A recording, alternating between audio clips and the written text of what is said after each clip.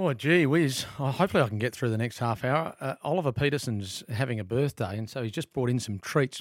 And you shouldn't really eat in between ad breaks, particularly a caramel, which probably, if you can probably hear, it's sort of, sticking my teeth together.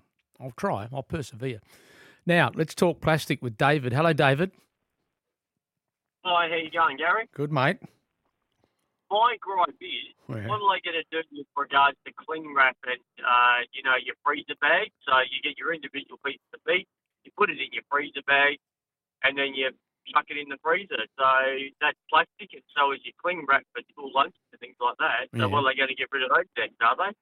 Well, they could. I mean, everything's sort of up for grabs at the moment. It's just, I take sort of what Murray was on about, because it should be done in a dedicated national fashion, shouldn't it? Because otherwise it does create a bit of an unlevel playing field for some of those franchise holders or business holders where they're trying to sort of buy in these products that will replace it, but not at a level that might be achievable if it was kind of a bigger supply. So it is an interesting debate. But, yeah, I reckon just watch it. I mean, the state government obviously enjoy the fact that they are bit by bit trying to remove single-serve plastic. So, yeah, anything, I reckon.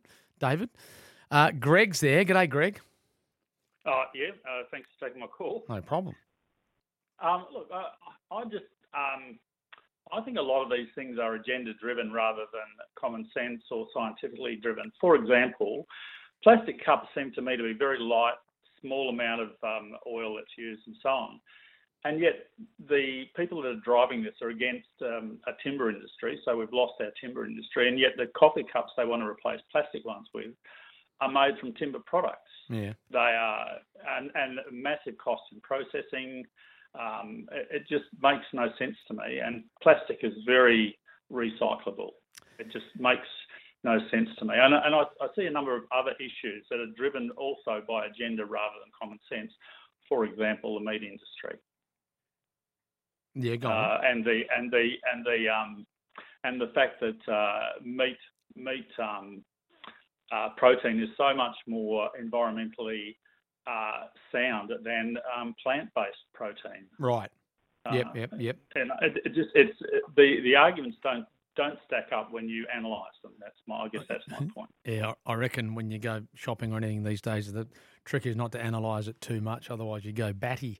When you consider some of the hypocrisy that does go on in terms of packaging, etc. But Greg, I take your point. Thank you very much for that. Call Gary now, 133 882.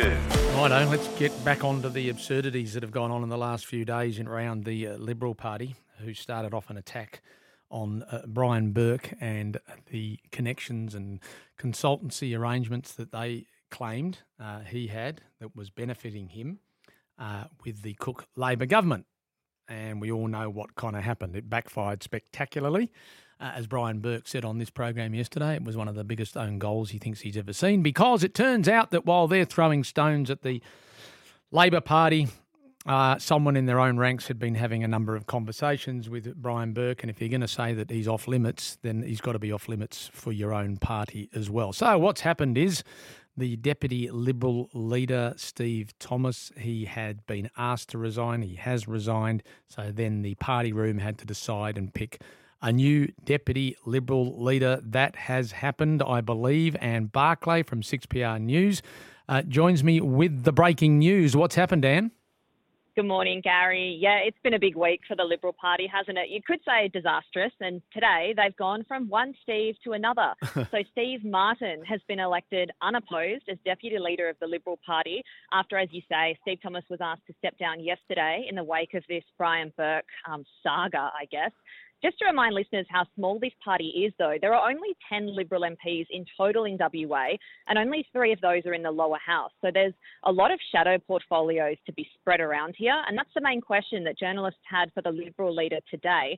Libby Madam told us she'll decide in coming days what shadow portfolios her new deputy, Steve Martin, will have, and also whether Steve Thomas will hold on to any. So Treasury is obviously a big one that he did have, so that will be one to watch around the end of the week. Libby Madam did say, though, there's no doubt Steve Thomas has been given a demotion.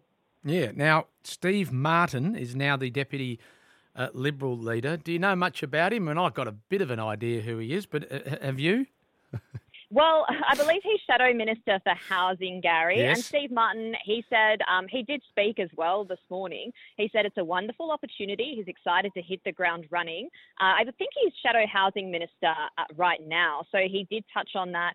He mentioned the Safe Night Space and the fact that the government's had $2.6 billion, the state government, in surplus and has failed to provide or be able to tackle the housing crisis that we're experiencing at the moment. He was also asked an interesting question saying that some people have suggested he has links to the Klan, and he didn't like that question at all. He said he's come from Wickerpin. There have been no factional plays in his pre-selection, and he completely denies any links to power brokers. So I guess we'll be learning more about Steve Martin and who he is and what he stands for as time goes on. Well, I can tell you, I don't know if this helps or hinders him, Anne, but he was a journalist for a very long time. He's one of us.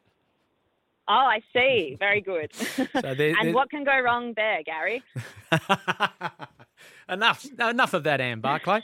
Now, what did Libby have to say? Because clearly, yesterday was crushing in terms of credibility. I'm saying that, not you, but I mean crushing in terms of credibility, because when you're going to launch an attack, you've got to make sure it's not going to come back on you. How was she? Yeah, she did say that they have a significant task ahead. She does say, though, that she has full confidence in her team going forward. She was asked a bit about pre-selection candidates and whether she's heard from any pre-selection candidates about whether they've spoken to Brian Burke or whether she expects them to come forward and speak to her. And she says, they're yet to be endorsed, but she's very clear about what she expects. I think you'd have to be living under a rock at this stage to not realise, if you've been speaking to Brian Burke, that you probably need to speak to Libby Madam as soon as possible. She was also asked about her fellow party member, Nyon Sibma, because he responded, I think it was his secretary that replied to an email, that email that Brian Burke sent to all MPs. And she said, that's quite a different situation to the story with Steve Thomas. And, they haven't met. They've made no plans to meet. He was replying to him as a constituent. So he said Libby said she's got no real problems there in terms of Nyon Sibma. Okay. Well, we'll watch and see what happens when Parliament question time, I think, resumes. I don't know if it's next week or the week after, but it'll be fun and games in the chamber of the lower house when Labor start throwing it back at them. Really appreciate that, Anne. Thanks very much for that. Thank you, Gary.